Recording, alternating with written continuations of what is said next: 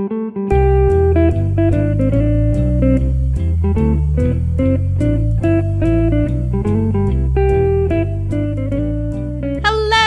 to Ono, Ross, and Carrie, the show where we don't just report on fringe science, spirituality, and claims of the paranormal, but take part ourselves. Yep, when they make the claims, we show up so you don't have to. I'm Ross Blotcher. And I'm Carrie Poppy, and today we are talking about Flat Earth again. Hey, welcome back to the Flat Earth. Y'all liked it so much. You said that Mark Sargent interview was easy to listen to.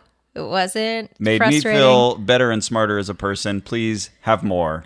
And we said that's no problem. So I had alluded after our interview with Mark that I really wanted to do an interactive test, something that we could do with flat earthers. I thought that would be really fun. And I figured there's no better place to do that than with the Independent Investigations Group. A group with which you have been long affiliated. Yeah, even longer than I've been with this podcast. Yeah. Since 2006, I think I joined. Oh, wow. That's the year I graduated college. Whoa. And they offer a $100,000 prize for anyone who can demonstrate claims of the paranormal. Mm-hmm. That's a different set of stories. But we also do demonstrations and just kind of fun interactive things and field trips. So who better to test whether the Earth is flat or round? Yeah, well, let's try to work out some sort of protocol. So I went to our next meeting after you and I had done our flat Earth investigation and suggested that we do something over maybe 3.5 miles of water with a laser. I was really excited about the concept of a laser, which I think I mentioned on the podcast. A couple laser experts reached out to me. So thank you to my experts who chimed in. And I very quickly learned that even a very powerful laser is not going to travel over 3 miles and stay collimated. The new term I got to learn. That's where you get all of the rays to travel very parallel so that they stay together. But then it needs to be so powerful because if you imagine seeing that laser beam all along the way from point A to point B, every time you see it, that means light has been diverted off its course. Oh, right. So it has to be incredibly powerful. So you're talking about these military-grade lasers that are thousands, maybe tens of thousands of dollars. Oh, and not worth it. Not legal to buy. Oh, wow. Okay. Yeah, I mean, that's probably best. Right. Be best. Hashtag be best. I remember seeing Wicked Lasers. That was a website. And I was always kind of lusting after these various powerful lasers and thinking, ooh, the things I could do. I wasn't really sure what I would do, but you can pop balloons with these and you can burn holes in things. They're so powerful, and don't ever shine these anywhere near your eye. You'll go blind almost instantly.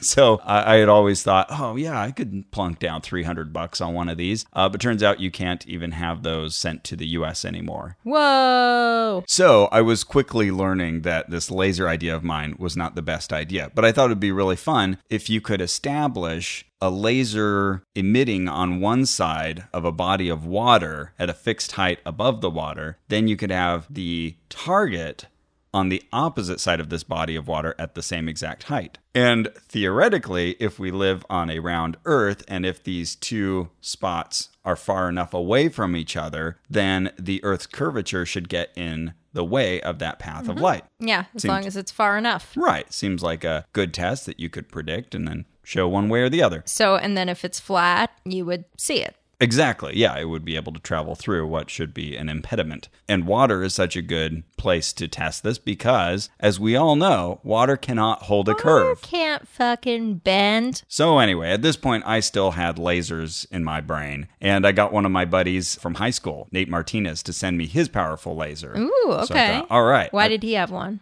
He's that kind of guy. Okay. Your laser friend. I'd reached out to friends, and actually quite a few had lasers, and so he was the first to be willing to send it to me. Wonder how many of my friends have lasers. That's how you know you've got a good selection of friends. How many lasers they have. Yeah, right. And how powerful are those lasers? I'm trying to think of who among my friends is the most likely to have a laser. I can't think of anyone. What about our friend in Arizona whose ghost we investigated? Oh, okay. Zachary? Yeah, you're right. He might have a laser. He's got a laser. For sure. All right. So at the same time, our old buddy Spencer Oh, my friend Spencer might have a laser. Spencer marks, he didn't in this case, at least not one of that power. We're talking like 300 milliwatts or above, whereas your normal laser pointer is like 5 milliwatts. And these things can get up to a full watt and beyond. It's crazy. Anyways, he had come also wanting to do a flat earth test because he'd been talking with Sydney Silver. Okay. I'm going to use related to Wendy Silvers? Not that I'm aware of. Probably not. She is of the flat earth persuasion. Okay. I always feel bad using the phrase flat earther. I feel like it's going to be somehow disrespectful or it's too loaded a phrase, but it's not. They refer to themselves as flat earthers. So she is a flat earther, and she has other interesting beliefs, which we will talk about. Oh, cool. But he had befriended her, and she had wanted to her credit, test this out. Is there an experiment we can do? Good. So he had come with the idea of testing on a salt flat. Okay. They're incredibly flat, so we can do a visual test on either side of them. And I was very anti-salt flat because I thought, but water can't hold a curve. We want to remove as many aspects of a test that the flat earth side could say. That either side would object to. Right. We don't know that this is an actually flat surface. Maybe some geological activity has happened, Right. Why would I trust the USGS to tell me what's flat? Yeah, fair. So I thought if we can get on either side of the water, then we're talking. So as we do in the IIG, we went back and forth and back and forth. We take forever to hash out details of a protocol. So I'll shorten this just to say we came up with a protocol where we would go to a very large body of water. We talked about a number of different ones. The original one I had suggested was the Salton Sea. Okay. Because it had been mentioned by our friend, I'm going to use his real name here, Angel, that we had met at the Flat Earth meetup group that we went to. He had said there's no tides there, no measurable tides, not big ones, no big wave action. It's all an inland sea, so you can kind of control that aspect of the water. So did he mention it in terms of I want to do a test there? He hadn't said that. He had just said that it was a reliable body of water where you didn't have a lot of wave action. Okay. And things stay nice and flat. Okay. So, okay, well, good. Now you've got a giant body of water where you can have targets far apart. And we decided to do a visual test where you would see a target across the water. Then the idea is to remove any relative measurements of satellite data or whatever it is and just measure from the edge of the water. So if you have one measurement of the camera, let's say the camera is 4 feet tall. This was the final protocol design. You have a target on the other side that you're trying to see. Then you can use an earth curvature calculator to predict how high that target on the other side needs to be before you can see it. Okay. Whereas on a flat earth, theoretically, you should be able to see the other side at any point all the time. Right. Okay. Just vanishingly smaller, Right. but not completely obscured. Right. So, of course, life is never that simple. There's other atmospheric conditions to be aware of. And as soon as I posted about this protocol on the Flat Earth group, already someone was saying, well, I'm sure we're going to experience atmospheric lensing. The idea that the atmosphere itself acts as a lens and gives you whatever results you don't want as a flat earther. That's the fast way of saying it. So, okay, well, let's try to minimize that. Let's do this early in the morning. Let's get as little heat disturbance as possible. Let me just interject here. One of the things the IIG does that's very smart, and my old stomping grounds, the James Randi Educational Foundation, does the same, is that the testers and the testees must agree on the protocol before you hit the ground running. Right. And this wasn't for a $100,000 prize. So we didn't go back and forth with them and have them help us develop the protocol. Right. But we did tell them about it in advance. Yeah. I mean, but, you were listening to them when you posted it in the group and whatnot. Like, getting this feedback and making sure we all agree on the terms is so key because otherwise, when the test is complete, everyone can just make up a bunch of shit about why it wouldn't work, which is what they do anyway. But if they've agreed beforehand, then you say, hey, listen. This was a fair test, yeah, right? You said so an hour ago. You're totally right. And it's always interesting to see what the excuses are. So shooting over to one of the tests, for an example, we had a guy who was a water dowser.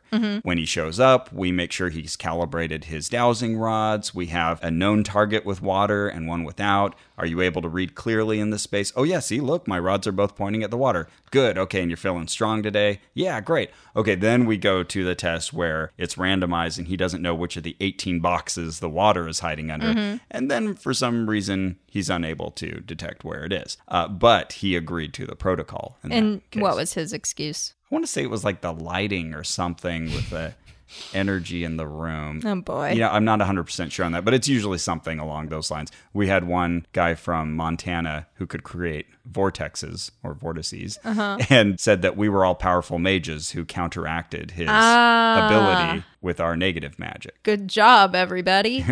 That is actually what happened, but I'm kidding. So, going back to the flat earth test. So, we didn't intimately involve them in the design, but we told them in advance. And the idea was to do something that didn't require a lot of expensive equipment, that was straightforward, anyone could do. And so the calculations worked out so that we would be at opposite ends of a 9.61 mile stretch of the Salton Sea. Okay. And we did use Google Earth to measure that distance. Great. And some other geologic tools, and no one seemed to question that. Okay. They're happy to use those kinds of tools for measures. And that's long enough to be affected by the curve. Right. If there is and one. So from a height of 4 feet, there's a handy-dandy Earth curvature calculator on GitHub, so we could always just pull that up, type in your eye height and the target distance, and then it does the math for you. Is that run by NASA, though? Because if it's run by NASA... Not as far as I know, but that's a good point. But at least then it's consistent with NASA's claims, right? So at an eye height of 4 feet and a target distance of 9.61 miles, you should expect anything on the opposite shore touching the water to be hidden until it gets about 34.2 feet in the air. So that's a good amount of target height.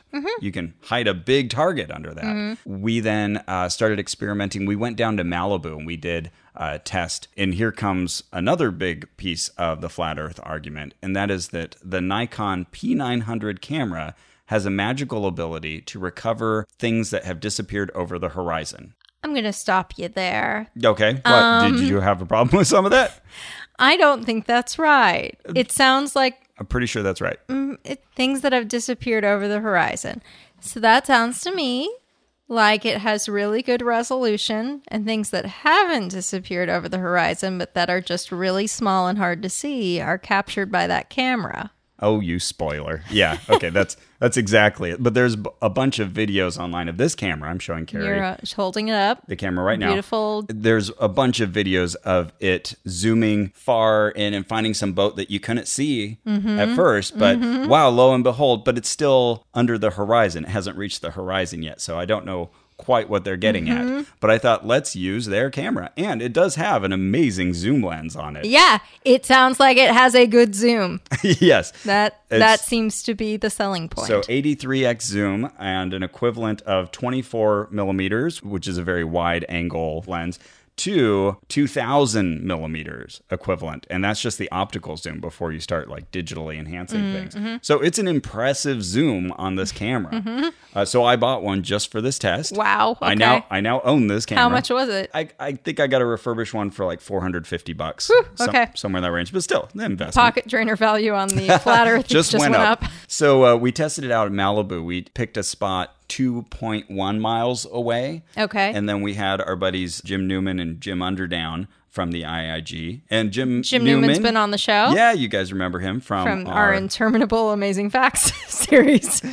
True fact. So they were holding up targets on the opposite side. And so I took this really cool video where you can see me on the Malibu beach. Can't see anything, but you zoom in, zoom in, zoom in. Oh, there's two guys holding reflective things. Pretty cool. Yeah. So, technology's wild, man. So we could see a 2 foot by 2 foot square that Jim Newman was holding. So we thought, okay, well, if we're 5 times the distance, we should have something much bigger in apparent size. So we wanted our target to be 25 feet by 25 feet. Okay. But the idea is you could still hide that behind the curve of the Earth, the whole thing. Then how do you hoist this thing into the air? We thought, well, let's make this giant grid. You've got ideas. I was just thinking about Up. Up. Oh, yeah. Yeah, get Carl Fredricksen involved. There you go. He'll solve this. Well, we did go that direction in that we were going to use weather balloons filled with helium, which ended up being one of the most expensive parts of this test. Oh, wow. Kindly underwritten by one of the IIG members. Nice. It was like $500 just to get the helium tanks or something. Man. Yeah. But the idea was we would then blow up these balloons, and these balloons would be affixed to a PVC pipe 25 feet wide, and then we would have dangling down from that pipe the sign, and we could have a tape measure affixed to that PVC as well, which would give us the height of the top of the target. Wait, so is it just free floating? Is something holding up the PVC? The balloons. Okay, yeah. So it's like just floating around? Yes. Oh, wow. Okay, it really is like Up. So yeah, it'll lift, and then it'll bring this target, and we would cover the target. The original idea was to have it just 25 feet by 25 feet of reflective mylar, really bright mylar. And then we thought, oh, maybe we'll spray paint it bright orange or something like that. That was the idea. Anyways, so that's the basic protocol. And then you can measure how high is it before we can see it. From 4 feet, the viewing height is very important in these calculations. That's our protocol. Now, y'all might be thinking, where was Carrie during all of this? Where were you during all this?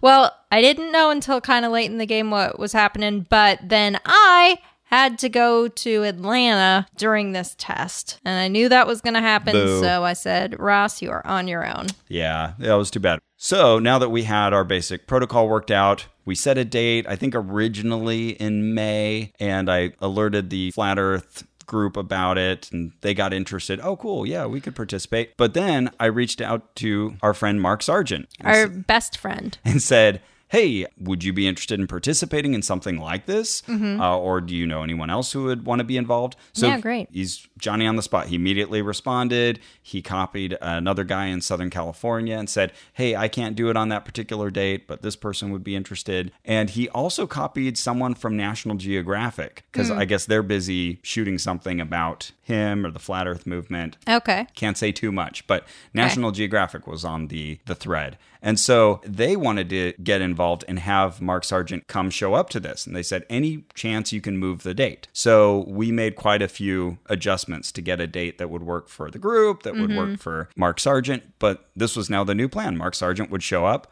Cool. And the way we do our tests, we wanted to involve flat earthers. And I was thinking, well, it would be great, ideally, if we had 2 flat earthers at each station, one on the far shore, one by the camera. And we were going to do an additional test involving a boat. We wanted to have a boat go out from the observing side towards the opposite shore and see when a target on that boat would start disappearing. So we'd want flat earthers on the boat as well. All right, best laid plans of mice and men. So, were you going to be at Gog or Magog? Yeah, which of the 2 four corners of the earth? Gog. I was going to be cool. All agog. Then we also had picked the 2 spots. Jim Underdown, he's the head of the IIG. He had gone out in advance and had scouted out locations. So we had our spots picked, and one would be kind of on the northeast side, and the other would be on the southwest side. So it'd be sort of a diagonal. So when the sun came up, hopefully it would shine on the sign and not get in our eyes on the observation side. We thought out quite a bit.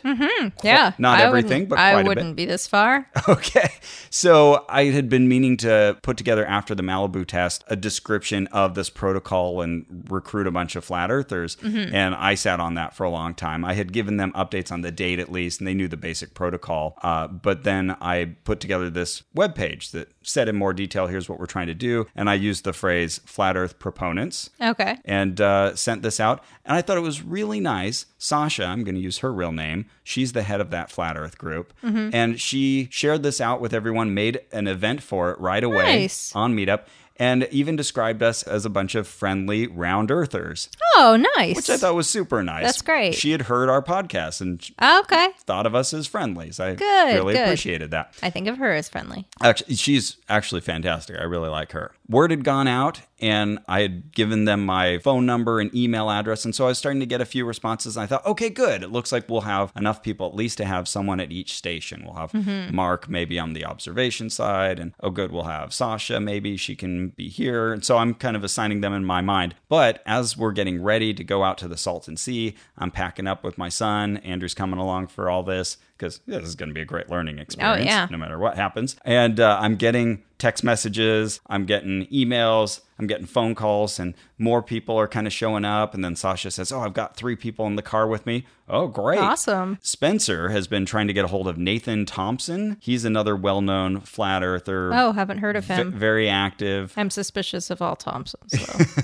I had thought he was from Orange County because Spencer had done a video with him on Barcroft Media a while back. It was a nice little piece. But it turns out he's based out of New Orleans or Louisiana somewhere. He's this young guy, just very energetic and wants to be wherever the flat earth debate is. So he was struggling really hard to find some way to get out to California. So I heard he was on his way and he was coming with people. And so I thought, well, are those the same people? We weren't sure how many people we're talking about now. Are they using a plane? And if so, what kind of software does it have? You're right. So I drove out with Andrew and we got in the area just as the IAG was finishing scouting that balloon location for the target. And so I met up with them at a Denny's. And so it was mostly the IIG at this point. There were maybe 10 of us and only one flat earther at this point, Sydney. Okay. Sydney Silver. I had never met her before. So I sat across from her at the Denny's and I just wanted to suss out where she was at mentally. Mm-hmm. I'm picturing Sydney McElroy, by the way. Oh, no. Don't picture Sydney McElroy. That would be so great if just suddenly Sydney McElroy's like, oh, but also, by the way, I'm a flat earther. I would be gobsmacked. Yeah. I would be Magog smacked. It is possible to gobsmack me, and that's how you do it. Wait, I can show you from a video where she interviewed Spencer on her channel. Oh, okay. Blonde lady. Yeah. A thin blonde lady in her... Well, I can't really see. She's in profile. I would guess maybe late 30s. Okay. The way Spencer had introduced her to the group when he was talking about her, she was just mindful of this debate and kind of curious, maybe a bit on the fence. But no, she definitely believes in a flat earth. Okay. So she was telling me how she started to question everything that she's been taught. Oh, I'd be a terrible student now. They'd kick me right out because I question everything. She's really proud of that. Then she said, it all became clear to me when I learned that NASA was lying to us with the Earthrise. Then she moves on. She's starting to say a bunch of other things. The Earthrise? The Earthrise. So eventually I stop her and say, well, can we go back to that? You said like the first thing that you knew was a lie from NASA was the Earthrise.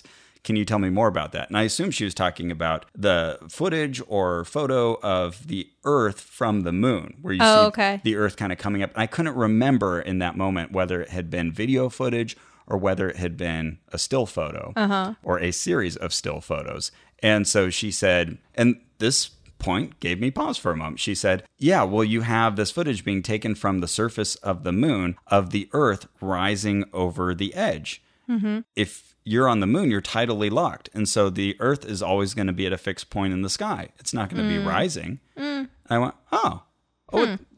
that's a really good point. Let me think about that. Let me start to look it up. So I looked up that footage. It was video, and I'll show it to you. So the moon doesn't turn. It does a little bit. Okay. So there's the famous footage of the Earth, and you can see it's kind of shaky, and I was wondering, well, is this a time lapse maybe? Because obviously the Earth wouldn't be moving that quickly. Right. And yeah, why is it so wobbly? But it's very jerky. It's very much like The Office. You know, like in The Office, it's the handheld intentionally shots. jerky. Right. Yeah, it's like that. Yeah, so I wasn't thinking about that too hard at the moment, but I had that same kind of thought you did. How much does the moon stay tidally locked? And even if it were tidally locked, it could still spin on an axis. But I mean, it seemed like a fair point. Relative to Earth, it's going to be always pointing that same direction. That's why we only see one face. Right. But I did know that, because I'd seen an animated GIF of this before, that as the moon goes through its monthly procession, it moves slightly. There's just this bit of wobble and slight rotation. So you see a little more than half of the face of the moon. Okay. So I pulled up a GIF of that and I showed it to her and I said, okay, well, this is just a first thought as I'm thinking about this. If maybe the photos were taken from not the side facing us, but sort of the edge almost facing away from us, well, then maybe you would have, as the moon wobbles, the Earth sometimes appearing just at the edge or just above it. And I said, so that would mean that we would never see it rising and getting very far away from the horizon, essentially. So then she responded to that and she said, well, all of the Apollo missions were on the near side facing us. And I don't know if that's true. So I looked it up, and she was right. They were all grouped, all of the Girl landings. knows her shit. Yeah, so I was like, okay, this is a really fair point. So then I thought, okay, well, which Apollo mission was this taken on? I'm about to believe this NASA lie.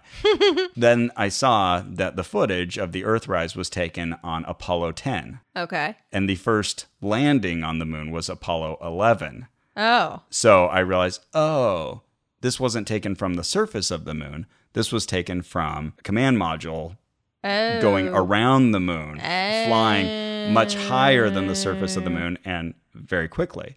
And so I pulled up the footage and I showed her, well, that explains why it's moving around so much. And she said, why is the ground not moving? I said, well, it is, but same reason when you're up in a plane, the earth moves very slowly. And she said, well, hang on. They didn't always say that it was Apollo 10. They used to say it was from one of the landings. Okay. They changed their story. Okay. Does she have documentation of that? No, because she believes in the Mandela effect. Oh, no. But not just the Mandela effect in that we often remember things that we later realize, like, oh, Sinbad actually wasn't in a film where he played a genie called Shazam. And it's always been Berenstain Bears, never Bernstein Bears. Right. No, not Sydney. She believes that someone, the government, some sort of malicious force, is changing everything, including all historical records of salient, important things, but leaving her memories intact for her to be tortured. What? So, get this. Australia used to be farther away from everything else, but now it's like, she said, 5 kilometers from Papua New Guinea. So the government's moving Australia? And going back and changing all of the maps, so now it can lie to us about what it used to say. Does she think they're actually moving the land or just moving it on a map? That would be fun to get to the bottom of. I'm not 100% sure. Okay, huh. I asked her, like, well, okay, this is an interesting claim, but how do you expect me to ever be able to verify that other than taking your word for it? And she said, well, that's the problem. We were trying to work out a way we could test this. Well, you could send us predictions in advance and we would gladly sit on these postmarked envelopes or dated emails. But she can't predict what they'll change. For example, they used to always take her pulse right here on her wrist. But now they do it here under the meaty pad of the palm. Okay. They changed that on her. Okay, well, A, I don't know if that's true, but B, if it is true, it sounds like a medical improvement. She knows for a fact that it used to be sex in the city. That. No, it was, and they changed it. No. Just to make her crazy. She used to write for a periodical. She wrote a monthly column for LA Express, and then they changed it to LA Press. Okay. Here's what done happened. She doesn't have great attention to detail, and she forgot. Oh, goodness. You try to tell her this. Oh, yeah. She considers that highly offensive. The whole Mandela effect thing, it just blows my mind because I just can't get my brain there. I can't get my brain to go, your memories are perfect, but this written record is a lie.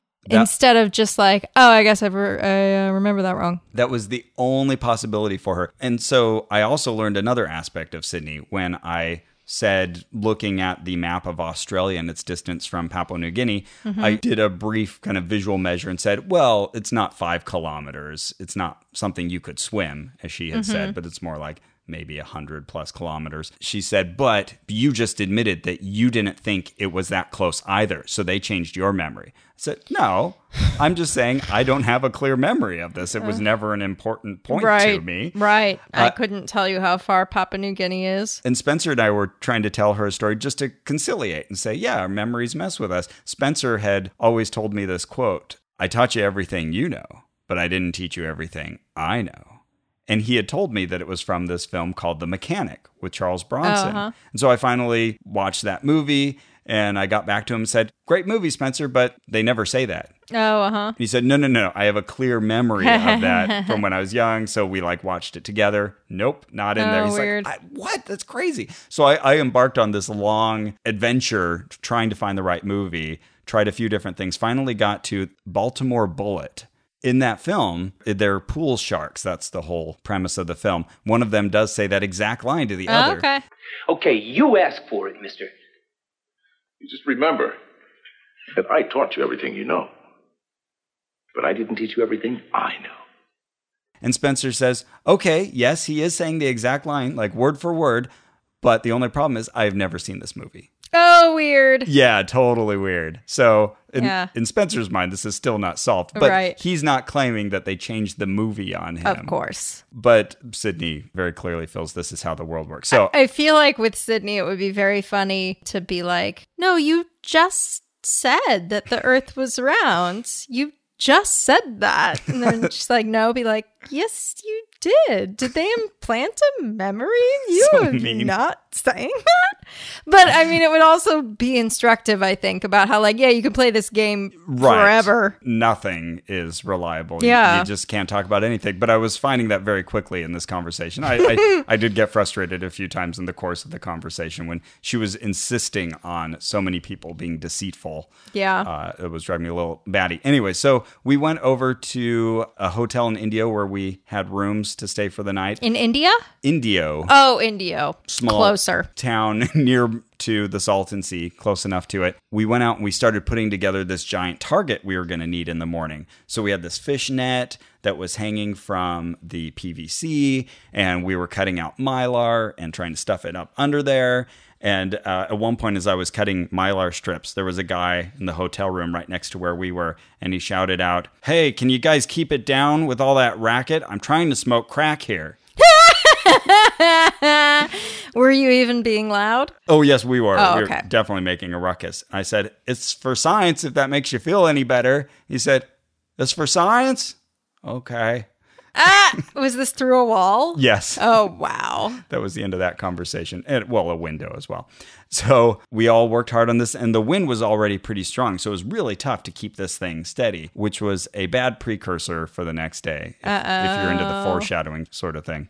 I love it. I love foreshadowing. So we got it constructed about as much as we could. But at that point, we only had 4 feet high of mylar across this 25-foot width. Mm-hmm. And I was saying, okay, well, if we have 25 feet by 25 feet, the apparent size should be about twice what we were seeing in the Malibu footage. So we need a bigger target, not 25 foot by 4. We're going to need a bigger boat. Right, because otherwise it's just going to be this very narrow strip. Let's try to make a bigger one. Mm-hmm. They said, oh, well, we'll add more in the morning. So we all went to sleep very late. We went out to get dinner together, and a bunch of flat earthers were already showing up. Sasha showed up with her friends, and Nathan showed That's up awesome. with his friends. Yeah. So here we had this giant group, and we were talking and getting along. Oh, this is going to be really fun tomorrow. Yeah. Cool beans. Finally, we got to sleep around midnight. So I knew we were going to get up at 4:30 in the morning to start packing. Well, before you went to sleep, were there any good podcasts you could listen to? Well, this one put me to sleep because it's so good.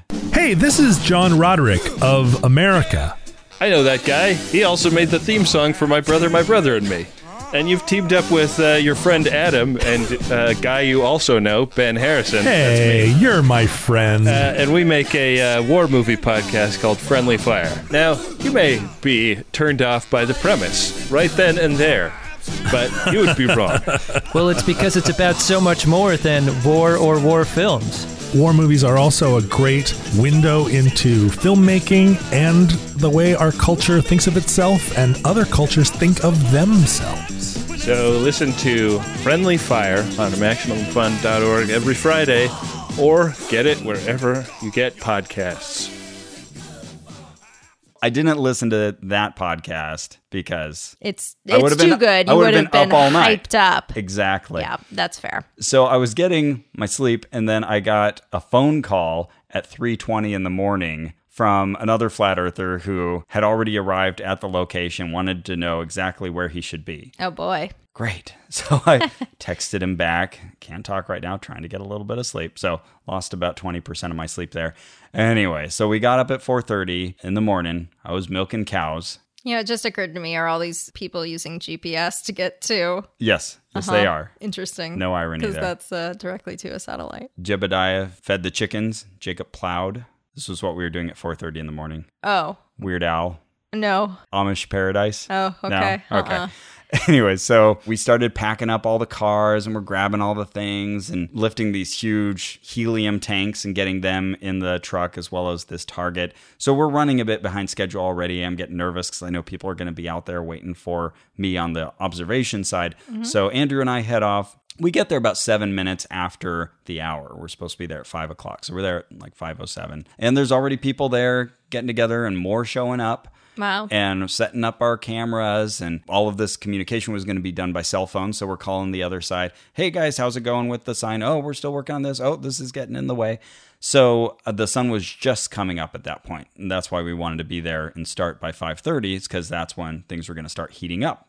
Sun was coming up. And the sign wasn't ready to go. The target was still grounded. They were still putting it together on the other side. And we had 2 flat earthers over there, just various complications. So the balloons at first were not lifting enough. So before they inflated them more, they tried some other things. And the sign kept picking up wind. And instead of moving up, it would just fly out toward the water. Oh, yeah. Yeah. Okay. That's kind of what I was worried about when I heard that this was all floating. Yeah. A little worried about that. I was also super worried about low-lying fog, cloud cover. Yeah, definitely. What if Mother Nature throws that at you? Then again, that's a benefit of the Salton Sea, is that that's less likely out there that you're going to get a giant fog bank rolling over. How did the Salton Sea happen? It had been a sea a long time ago in the distant past. And then a bunch of irrigation work had sort of accidentally, I think, sent a bunch of water that way and filled up what was a dry lake bed. Okay. Creating a lake, a gigantic lake. It's huge.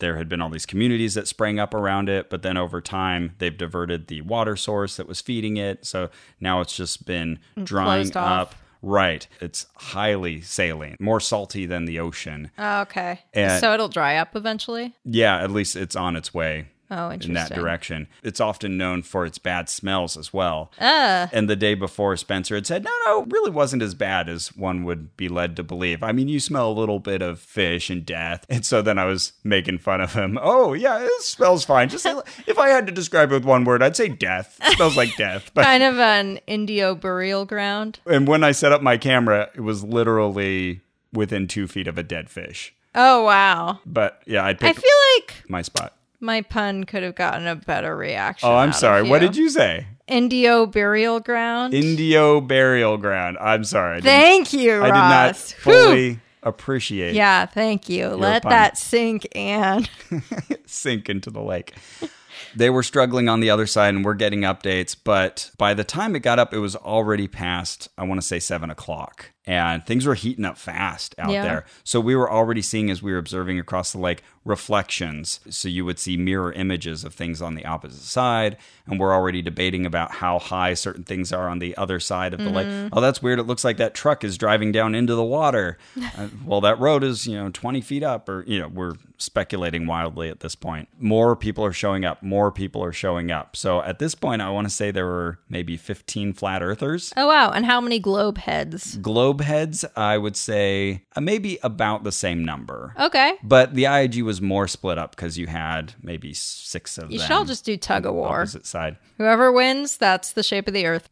Yeah, that's a good way to settle this. Yeah, we've got people coming up to me to complain about this, though almost no one was setting up their cameras at the test height at 4 feet off the water. Okay. Everybody instead was all way behind me on this berm that lifted up from the water, this small hill, and I would be totally guessing at the height of it, but I would say if you're standing there with your camera at eye height on this berm, you're maybe 20 feet above the water. So was there just no place to do it at 4 feet? Oh, no, tons of places. There was nothing but places to do it, but they decided they wanted a better view of what was on the other side. So let's set up our cameras up top. What?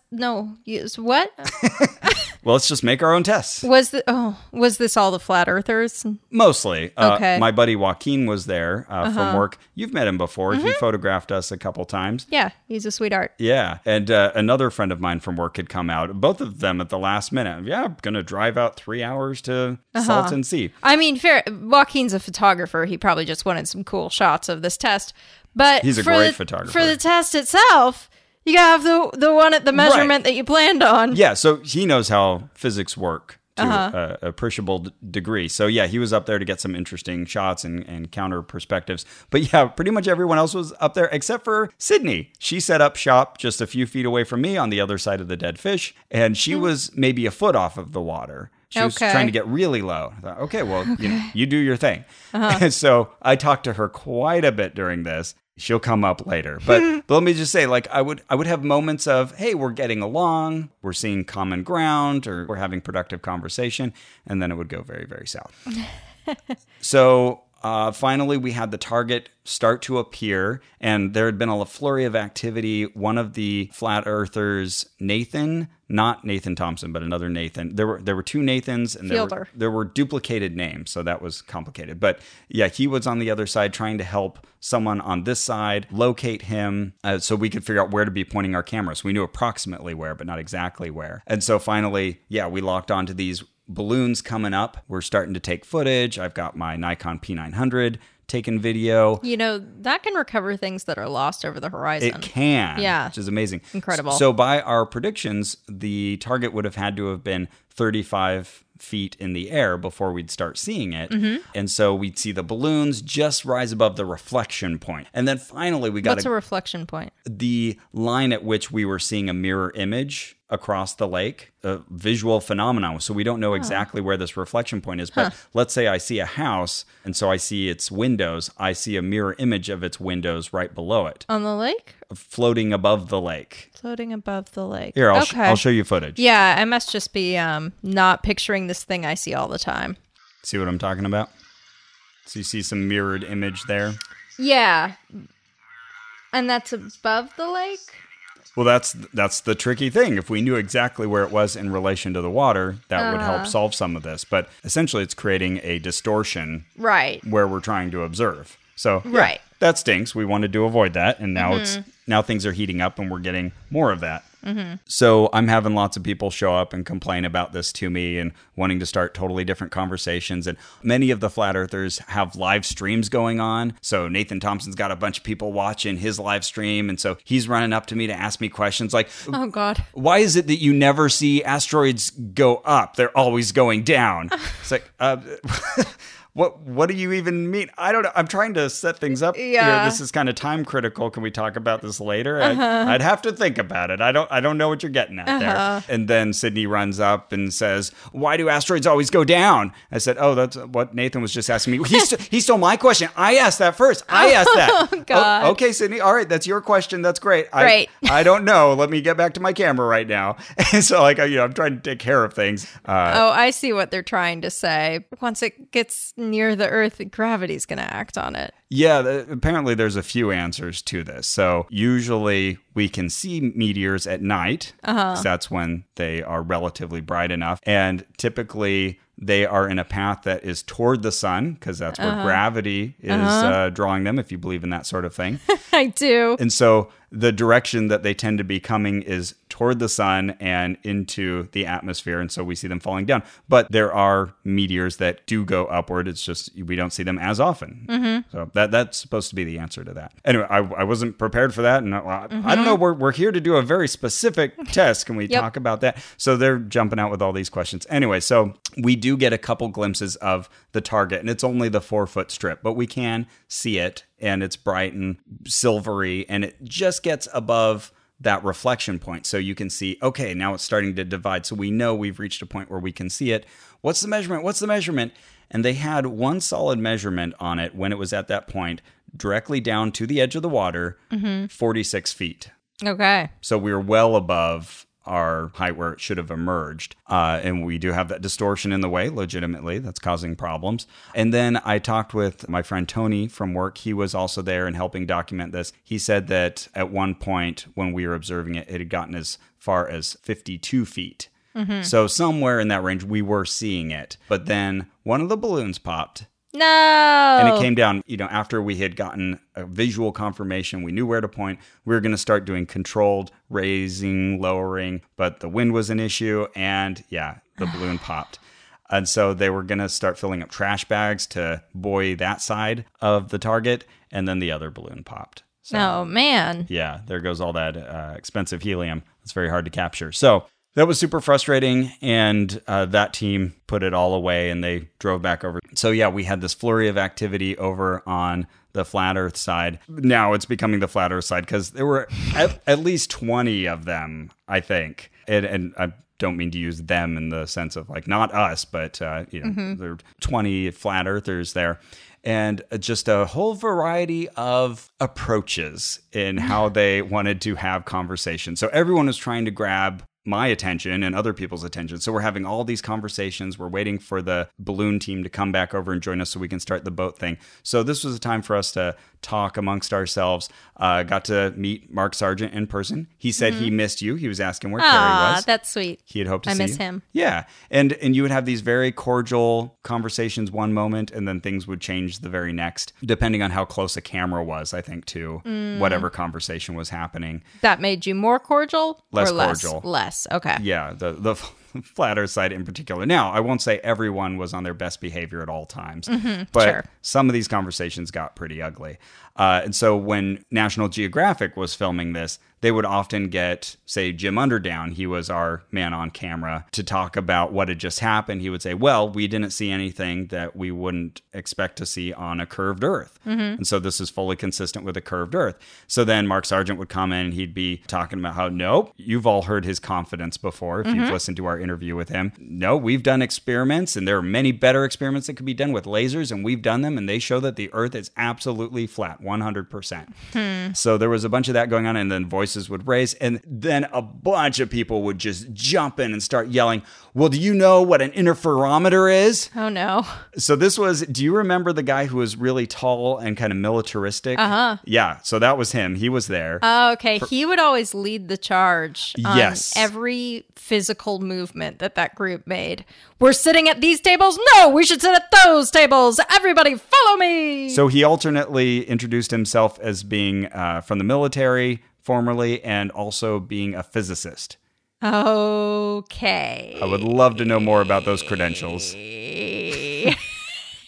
I wonder if that's like, who was it who was claiming to be a geologist? One of Trump's appointees who was like, well, as a geologist, and then it turned out he just had a geology minor in college or something. Oh, no. That's like L. Ron Hubbard showing up for one physics class and dropping out of it early. Yeah. And then saying he knows a lot about physics. So yeah, this guy just kept interjecting himself in every conversation. And so did Nathan Thompson in particular. I think those were two of the more egregious members of this cadre.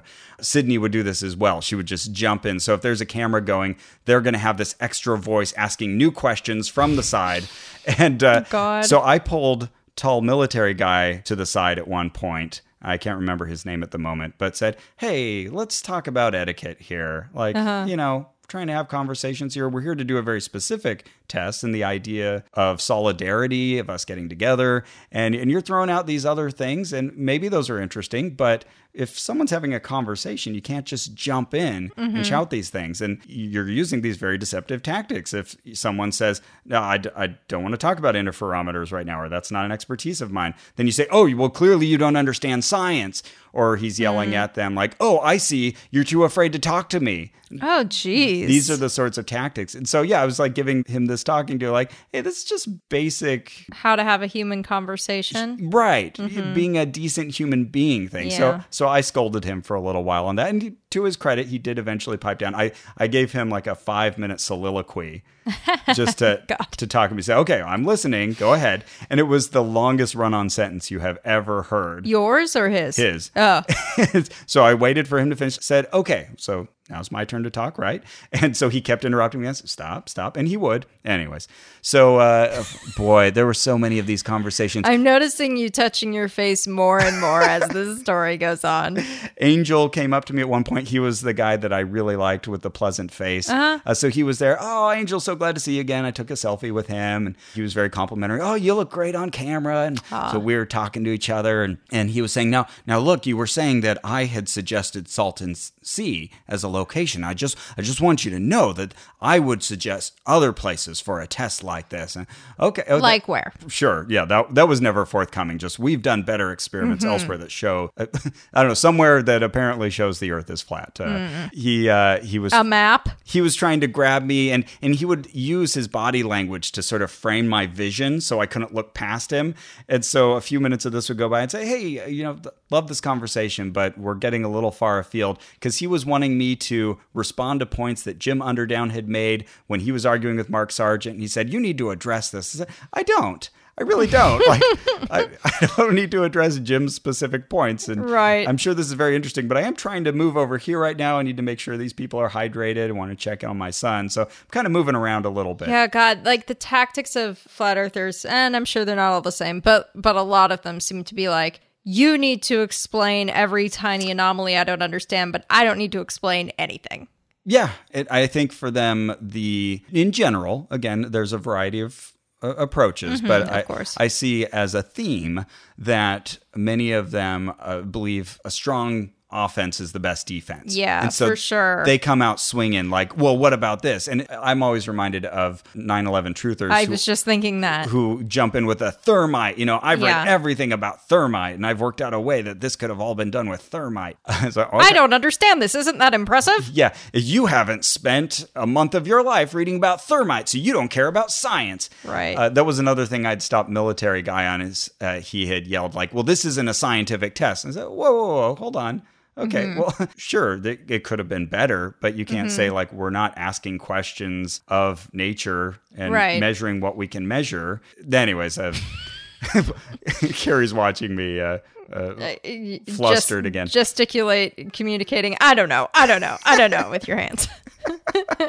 So another fun bit of conversation I had was as I had stopped up on the berm to see what Joaquin was looking at for a while, and he was showing me some footage of a house that you could clearly locate on the opposite shore that was at the far left end of this group of houses we were looking at. Okay. And the way it was situated, it looked like it was reflected in the water. So you would walk out the front door and you'd just fall in the water. Oh, right. Then he said, okay, well, look what I found. So now, after we had looked at it through his camera, which had like a 800 millimeter equivalent lens, he had me look at it, find it in the binoculars from that same vantage point. Okay, I see it, same thing.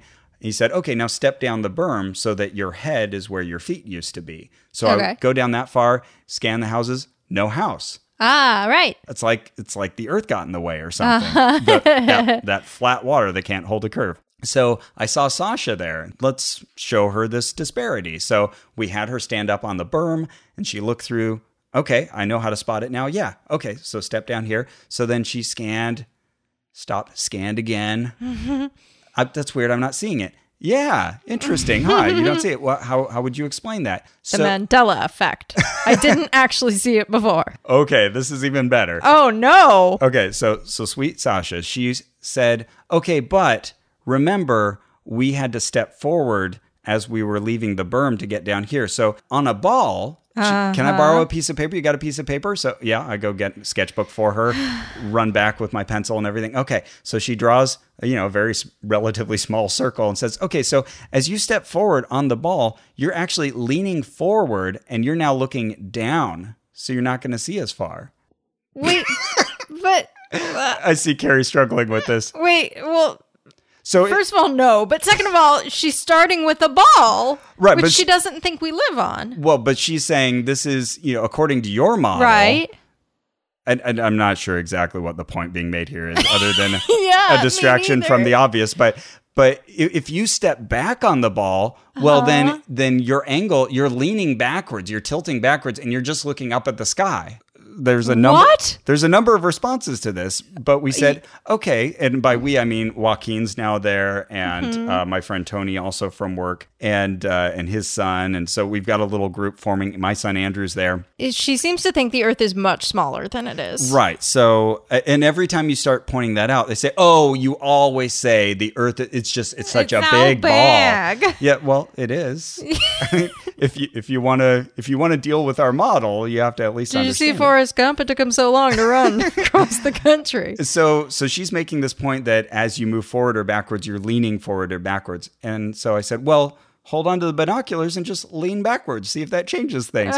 She wouldn't do that because I think maybe she intuitively knew that wasn't going to get her anywhere. Then I was saying, okay, well, it would be no different if I was standing up on this bench and I just went straight upward or straight downward. It's the same effect. So I started Oh, yeah, good point. I get up on the bench as I'm illustrating this, and Sydney walks by and she says, oh, I see how it is. Yeah, you like to stand up on a bench, so you're like the preacher and everyone has to listen to you. Is that how you feel stronger about your opinion?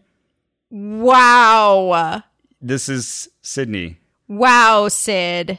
Wow, you could take a hint from Sydney McElroy, your namesake, and cool it down a little bit. She hadn't been listening to any of the conversation. This is just what she does. She sweeps in and she drops bombs. Jesus. All right, so thank you for that. So then I thought, okay, well, here's a way to show it. I grabbed the tape measure that we'd been using to measure the lens height, and I had Joaquin hold on to it at the center of a new circle I was about to make, and I took it out 13.5 feet, a little over 13.5 feet, and I let that be the radius, and I drew a big line in the sand of a circle with a 27-foot diameter, and said, I did the calculation on this last night. If this is the Earth, if this giant curve is the Earth, the test that we're doing, 9.61 miles, occupies about 1 centimeter on the edge of the circle. And so I highlighted that in the sand and said, see, it looks pretty darn flat because we're like really zoomed in. But this is kind of what I was saying. Yeah. Carrie had sent me this link beforehand, like how to kind of demonstrate the curvature by showing what a tiny, tiny arc we're talking about. So based on that, thank you. All right, you're welcome. I had done that calculation. I was there in spirit. I had that ready. So I showed her and said, okay, so then if you draw a line out from the center through the two sides of the centimeter, they look very parallel to one another. As you move back and forth on just the edge of that, we're talking about an even smaller space where we're standing, your vertical angle isn't changing much. And that's why raising or lowering the camera has a lot more effect than moving further or closer away from the target. That's why the target is 9.6 miles that direction, and the camera's only 4 feet off the ground. None of this. And that's why, like, you haven't noticed things disappearing all the time when you're walking. Right.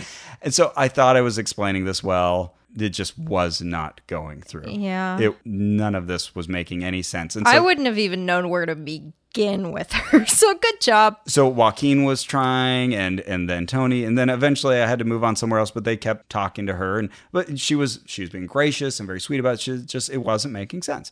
So then I go over to another table later. Sydney's there. She's already interrupted someone else's conversation and accused them of all kinds of horrid things based on like moving Australia. Two words that she heard them say, she took totally out of context. Tony was telling me the story later. And so I stopped by for that conversation, and she's trying to explain perspective to us. This happened a few times. A number of different people were trying to explain perspective to us. And they have this very special definition of perspective. And then, great. Then they get mad at you. Hey, Joaquin, a photographer. Hey, Ross, who works in animation. Let me tell you about perspective. Right. So the point that she was making is that we had already begun the boat test at this point. So we had a boat. It was just kind of a small inflatable boat, but with a electric motor on it. And it was working its way out, and it had 1 foot high stripes on it. So we were, just get in that boat and sail off, Ross. No. Get away from here.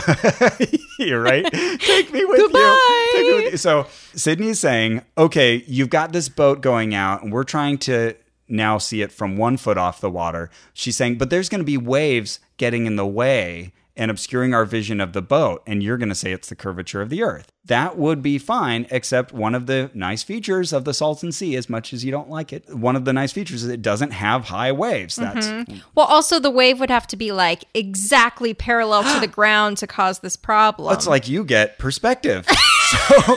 So she said. So I said, well, but those waves are never going to be high enough that they're going to get in the way. And she said, well, you don't know if that wave is close up or far away.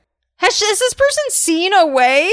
Like, they're not like this perfect line that just matches the exact sand level. They're cresting and they go up and down, and they're obvious. You know a wave when you see it. So we waited a long time for her to finish her explanation about perspective. And I said, okay, well, I think I see the confusion here. I made the mistake of using the word confusion. No. She got so mad at me. She was not confused. For saying she was confused. Yeah. It's you who are confused. You don't understand me. Don't Ross-splain this. Right. So I said, okay, well, here's a visual. And I sat across from her like you and I are doing right now, eye to eye. Said, okay, we are level eye to eye right now.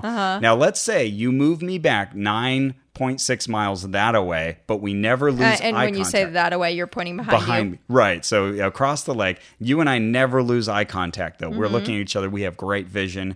And now let's say there's a 2-foot rock right here. Now, it's not as... No, describe right here. Okay, so she and I are looking at each other, and I'm saying, look, there's a rock between us, but it's lower than our eye lock, our vantage point. So say, okay, so you have this 2-foot rock, and it never obstructs our vision. But if I move back 9.5 miles, you could slide this rock forward or backward anywhere along that path, and it would never obstruct our view of each other. Because perspective. I'm trying to explain this. Oh, she was not having it. She did not get it. She would not get it. And then she would try to explain perspective to us again. And at one point, this is what happens with Sydney. So you try to be as nice as possible, as patient as possible. But then at some point, you lose your cool. I made a little joke. So she said, you can't understand me.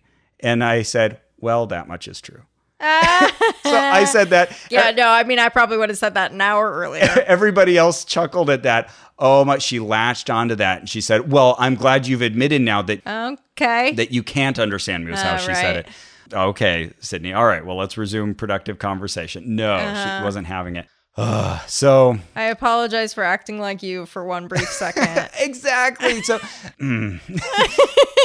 so it's all of this lowest common denominator interaction, and then the second you do the same thing, yes, then that is reflected back at you. You are a terrible person, right. And yet she's calling us liars and deceitful, right. And she's saying all kinds of. When I go low, you go high. She says all kinds of horrible things about us, but none of us clutch our hearts and say, like, I can't believe you said that I'm purposefully deceiving you, right. Ross, I hate to be as annoying as Sydney. I don't know if you could be. Well, thank you.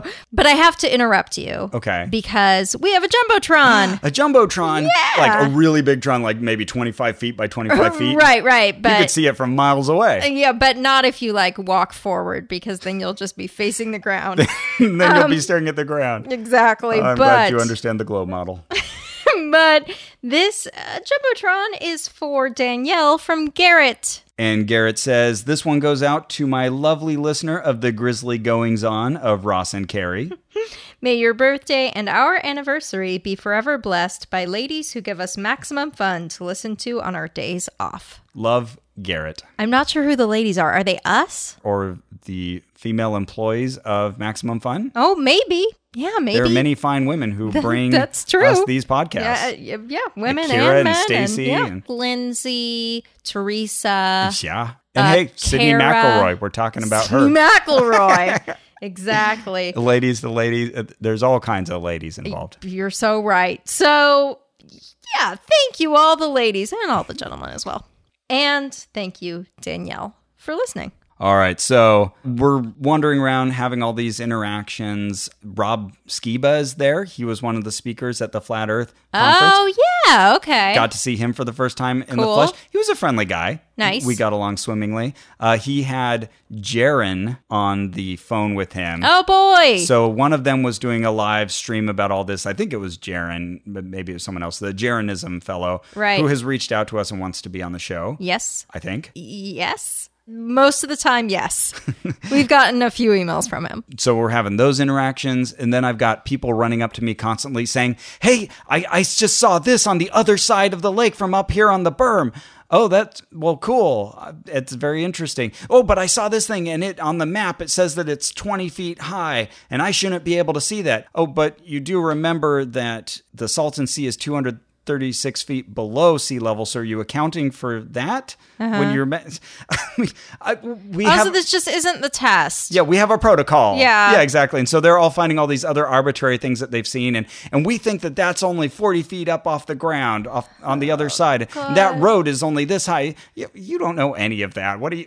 I'm starting to just picture like dogs barking in a pound.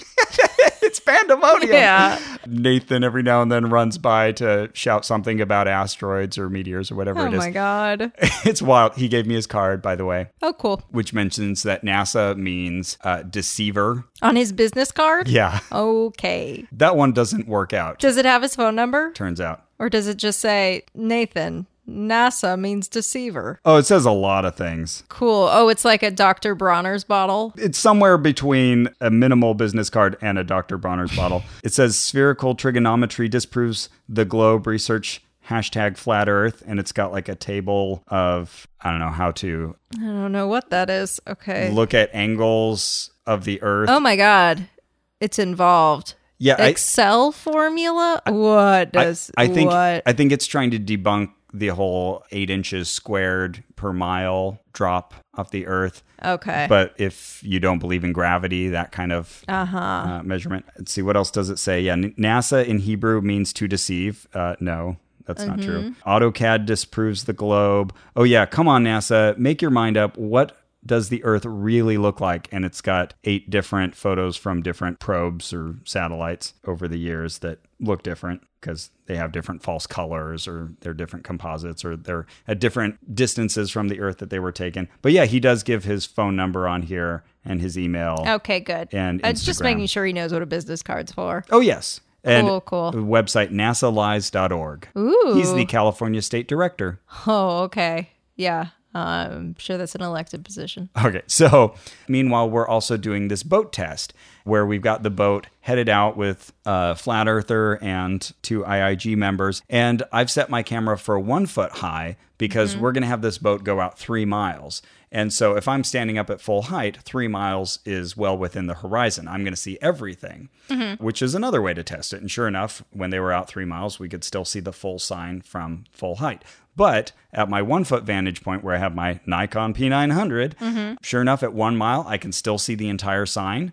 Even though things are getting a little wavy with the heat distortion, I can see the bottom frame of that because the horizon point was, I think, at 1.22 miles approximately from that height. So then they go out 2 miles, and I can actually see them more clearly. I think the heat was starting to dissipate, at least the distortion. The first 1 foot stripe was kind of half obscured. Again, exactly as the Earth curvature predicted. We're punching these numbers in. They go out 3 miles, and I have to lift the camera up a bit. One thing about the Nikon P900 is sometimes it just refuses to focus on things. Geez, okay. And, I'm not going to fault it. This is an amazing piece of equipment, just that it can zoom as far as it does. But you don't have any precise control over where or how much it's focusing. At least if there's a focus knob, someone tell me. Okay. I couldn't find one. So sometimes... And I assume you were manually focusing. You can't, though.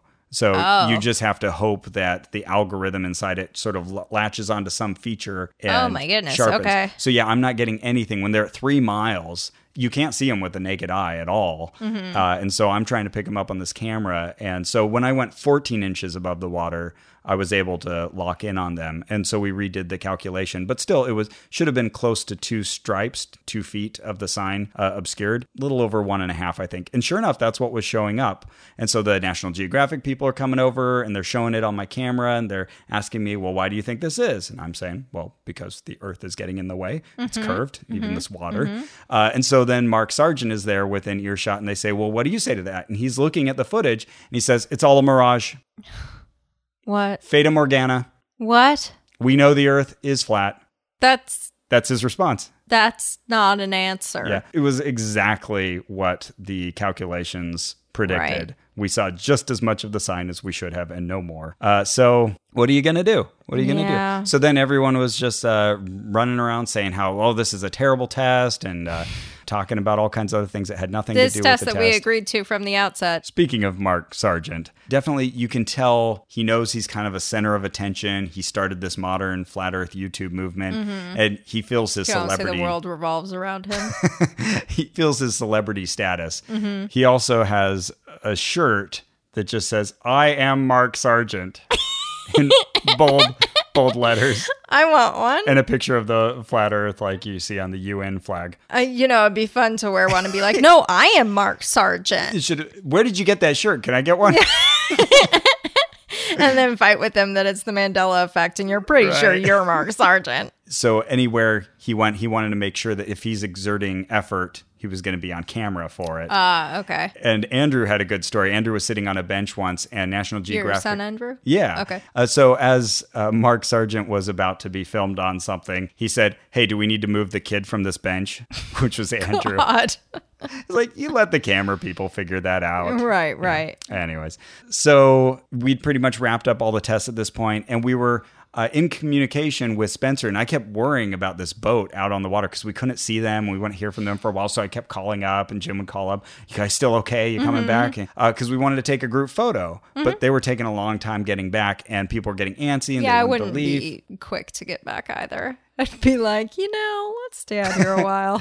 But it was hot, and everybody wanted to go. And so some people were already leaving us saying, "Oh, we got to get a group photo, though, because this is an important moment. We got all of us together." And even though some of these discussions have been contentious, I really appreciate all of you coming out here. It means a lot. Absolutely. And a lot of friendly conversations were had as well before they broke down.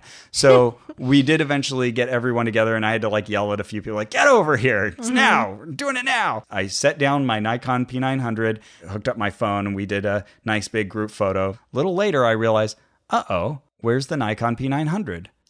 That's got all the official footage on it. I've already started putting away my other tripods, but then one of the guys on the boat, he came out and he was asking me when they had finally arrived, he had said, "I want to see the footage and what you guys were seeing." So But you had left it in Costa Rica. Right. All my SD cards are in Costa Rica. It's like all my exes are in Texas.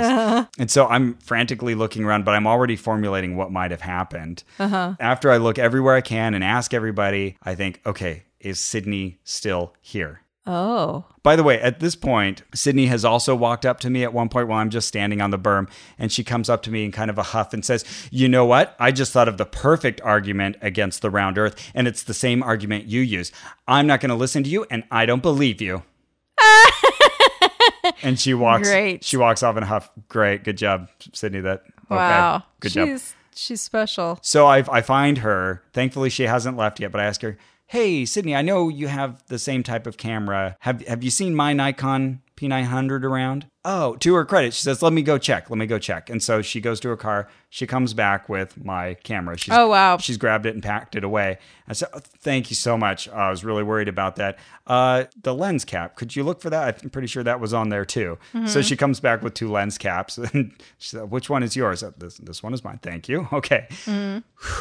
My friend Tony... But she hadn't deleted anything. Well, my friend Tony later on thought kind of the same thing that you did. Maybe she grabbed that intentionally to grab the footage in advance, have someone copy it. I'm not a conspiratorial thinker, so I'm going to assume that had nothing to do with it. Well, I mean, as long as everything's still on there, I'm not worried. It is. Okay. Yeah, as far as I could tell, nothing was missing. Copying it... Even if she did, fine. Sure. I don't think it was malicious. Right. No, it doesn't sound like it. Yeah, it's just... that just felt like where the story was going. Yeah, it was scary. I was scared for a moment just because this is our official test footage on the Nikon P900. Oh, goodness. Yeah, then everyone started going their different ways. And... You know what you can do next time you lose the camera, though? Yeah. Get another camera, the same kind, and focus it, and anything that is disappeared will reappear on the horizon line. Oh, that's true. I should have just done that. Why didn't I do that? So that's pretty much what happened at our Salton Sea Earth curvature test. That's what I'm calling it. I'm not precluding round or flat. And was it a perfect test? No. We would definitely do it differently the second time. We would use a solid target on the opposite side, and we would get started earlier in the morning like we were planning. Just didn't work out. Tests are hard. It was all volunteer effort. Tests are hard. We did something, and we certainly did not see anything inconsistent with what we would expect from the curvature of the Earth. It was all within the parameters of what a curved Earth would predict. And things that would really need explaining on a flat Earth. Yes, exactly. So it was pandemonium, but also fun. We had a good time, and we all got a bit sunburnt. I kept thinking while you were telling the story about how when you're trying to persuade someone, it's such a weird thing because the ground you're trying to gain is their brain. And they have total control over that ground. You're always playing on their home turf. So you always have to be, I guess it's like they can be a little more of a jerk. They can be a little more obtuse about points because they have the hometown advantage at all times, you know? Certainly some of the people we were talking to were constitutionally closed off to any alternate explanation. Right. And they would say as much. They would say, oh no, there's no way you can convince me of this. I know it's all lies. Oh, wow. Yeah. Yeah, I feel like that's something, I mean, and me included, but it's something that when we're trying to persuade, we can forget often is like, you'll feel like, well, I'm being fair with the data. Right. So that's all I need to do. But the reality is, if you genuinely want to change their mind, you're going to kind of have to swallow your pride a little bit and be like, yep, you have the advantage here, and I'm going to accept that and work within that. I feel anytime we would make any kind of concession in good faith, just saying, yeah, you're right, we can't know this for certain, that would instantly be used as ammunition against us. Right. And oh, God, that's so... It's so terrible. They'll listen to this and they'll pick it apart for any little phrase. Oh, this phrase could mean this, and that's the least gracious version of what you said, and I'm going to hold you to it and amplify it. I mean, but to be fair, I think we also went in expecting the Earth is curved, and we also had a definite vantage point. So it's hard. Some things are genuinely mirrored on either side, but I don't think all attitudes are.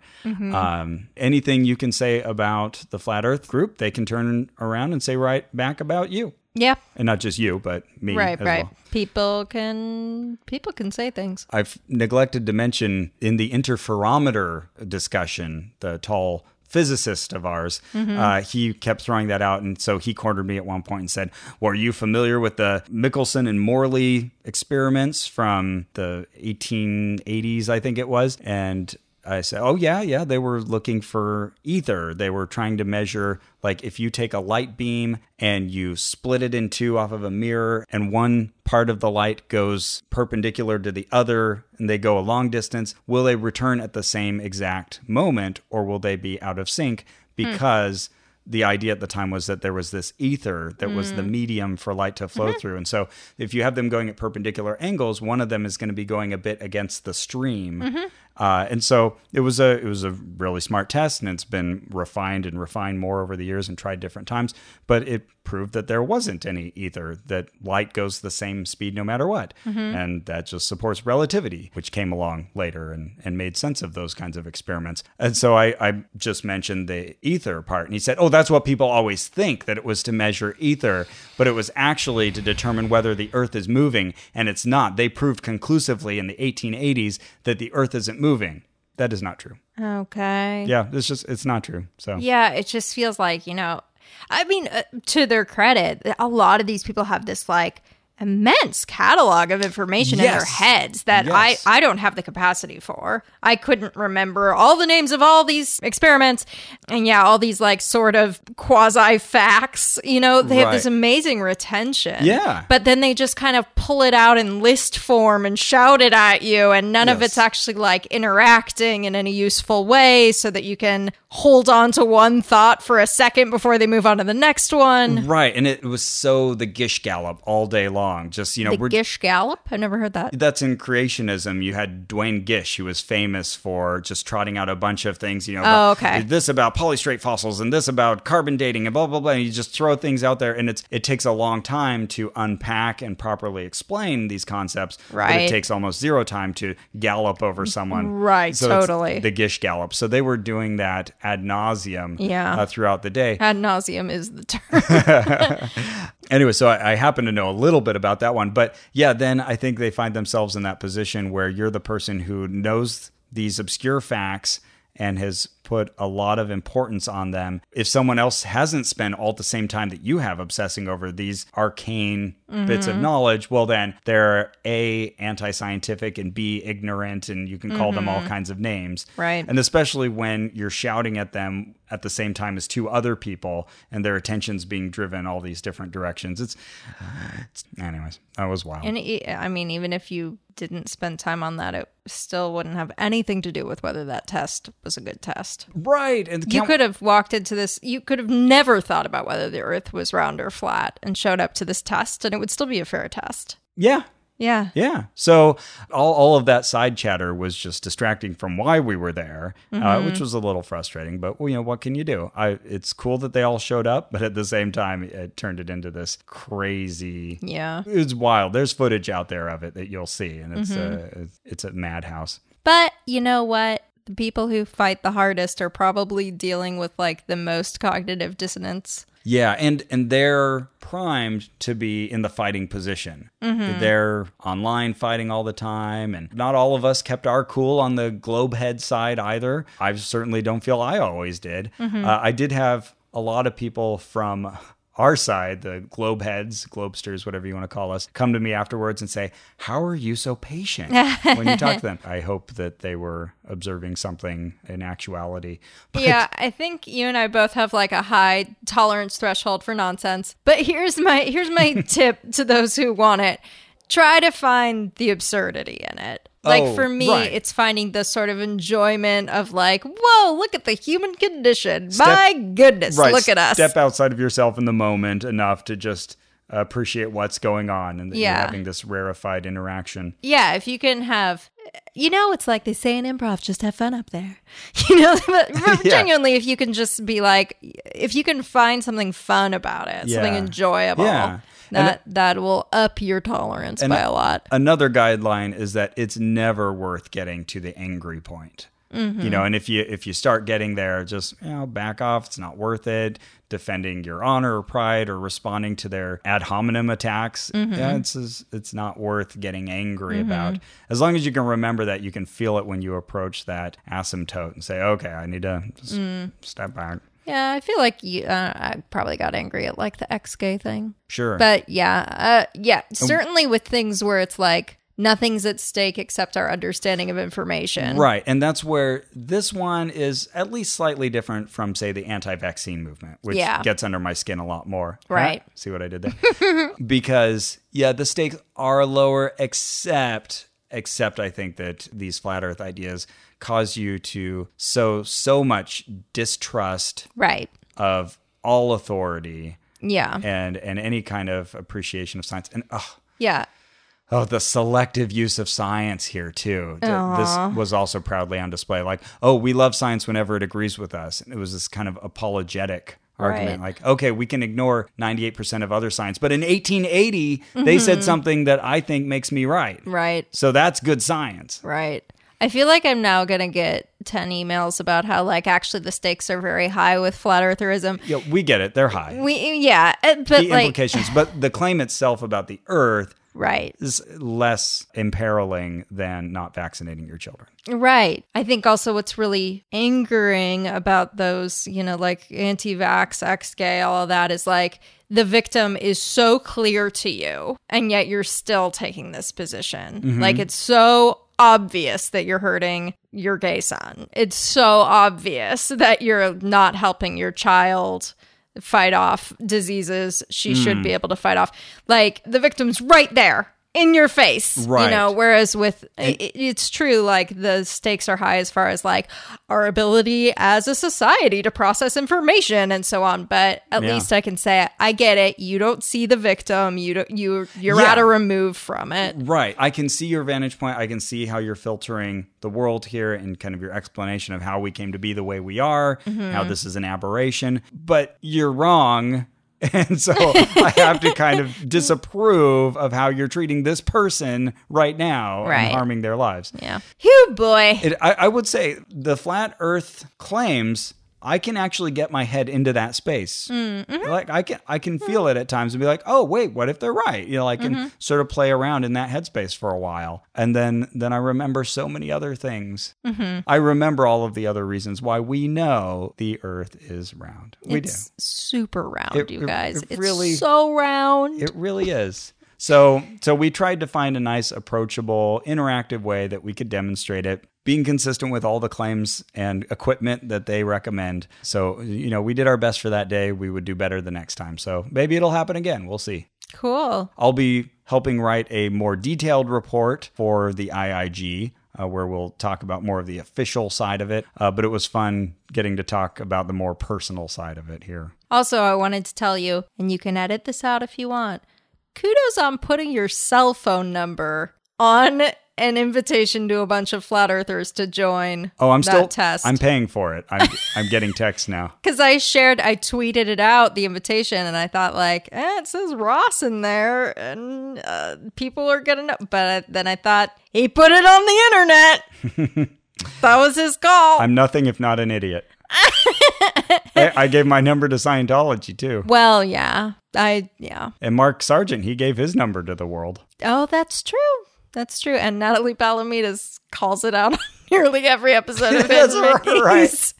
Minus 1 digit sometimes. Hilarious. Oh, dear. Speaking of which, we recently posted a video on Facebook of me fixing a sign in Hollywood that had, on a for rent sign on an apartment, it had my number, except it was 1 digit off. Yep. And so people kept calling me because it was faded and it looked a lot like my phone number. So this was for a couple months, and you went with me and videoed it as I climbed up the fence. And fixed it. It was pretty good. A fun little side adventure if you want to check that out. Sometimes we don't get acupuncture. Sometimes we just hang out. It's Yeah. rare, but it happens. I know. I wish we would get to hang out more. Yeah. Well, we went and saw Off Book Live. That was recently. fun. Yeah, Carrie. That's a good show. Carrie took me to see Off Book, a very hilarious podcast where they make up a musical as they go along. It's real good. Anyway, I think the Earth's round. We digress. Yeah, me too. I don't feel like doing the ratings yet. We're going to defer them for the future because we'll probably talk about Didn't we already the Earth do again. some for Flat Earth? Not We've for never Flat done Earth. it? Nope. All right. Well, listen, you guys, it's the Earth's round. Maybe after we talk to Jaren of Jarenism. Oh, yeah, we'll see. Hi, Jaren. Well, I guess that's it for our show. Our theme music is by Brian Keith Dalton. Our administrative manager is Ian Kramer. You can also find us on Facebook.com/ONRAC, ONRAC. That stands for Oh No, Ross and Carrie. And the / is where the little man is falling forward if you read left to right. But if you use a backslash, apparently it'll just be corrected. it'll still work. Also, you can follow us on Twitter at Oh No Podcast. OHNOPODCAST. I had to think about how to spell podcast for a second. And that little man, when he leans forward, he's just going to see the ground. Yeah, that's true. On a globe.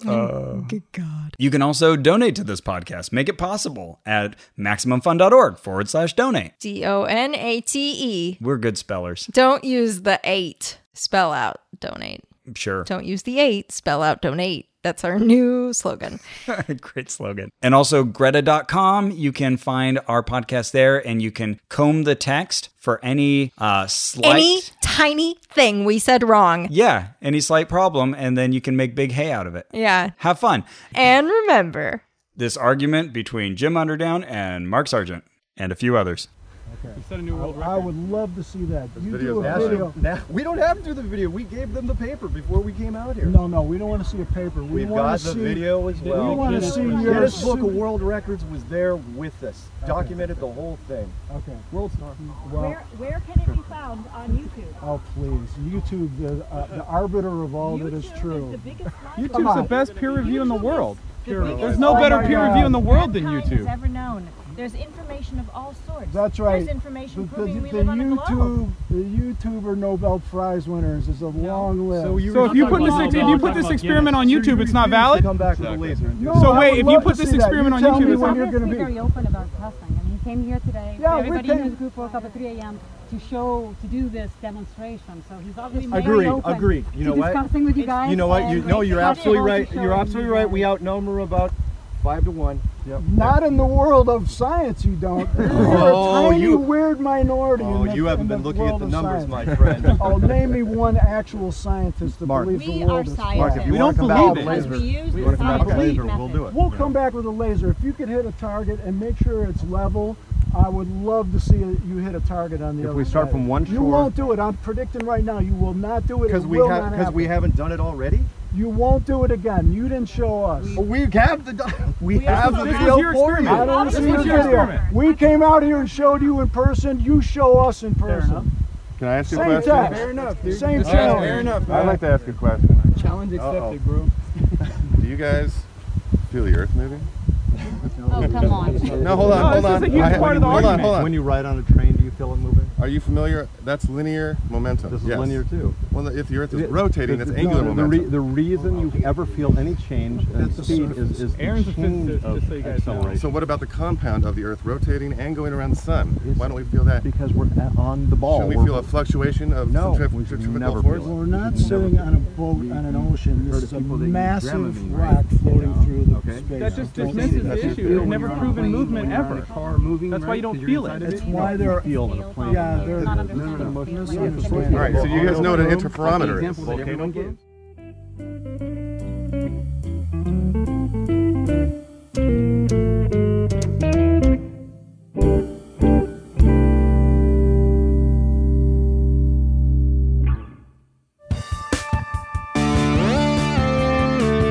You never know who you'll run into in Fairhaven, the city under the bubble. Allison Becker. Eliza Skinner. Keith Powell. Mucus-drenched imp monsters. Rob Corddry. Christelle Alonso. Judy Greer. Grotesquely possessive carnivorous plants. Justin McElroy. Travis McElroy. Griffin McElroy. Terrifying, malevolent, sentient beards. John Hodgman. Paul F. Tompkins. Lisa Loeb. Bubble, the sci-fi comedy from MaximumFun.org.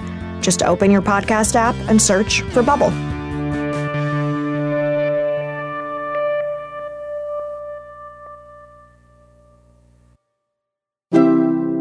MaximumFun.org. Comedy and culture. Artist owned. Listener supported.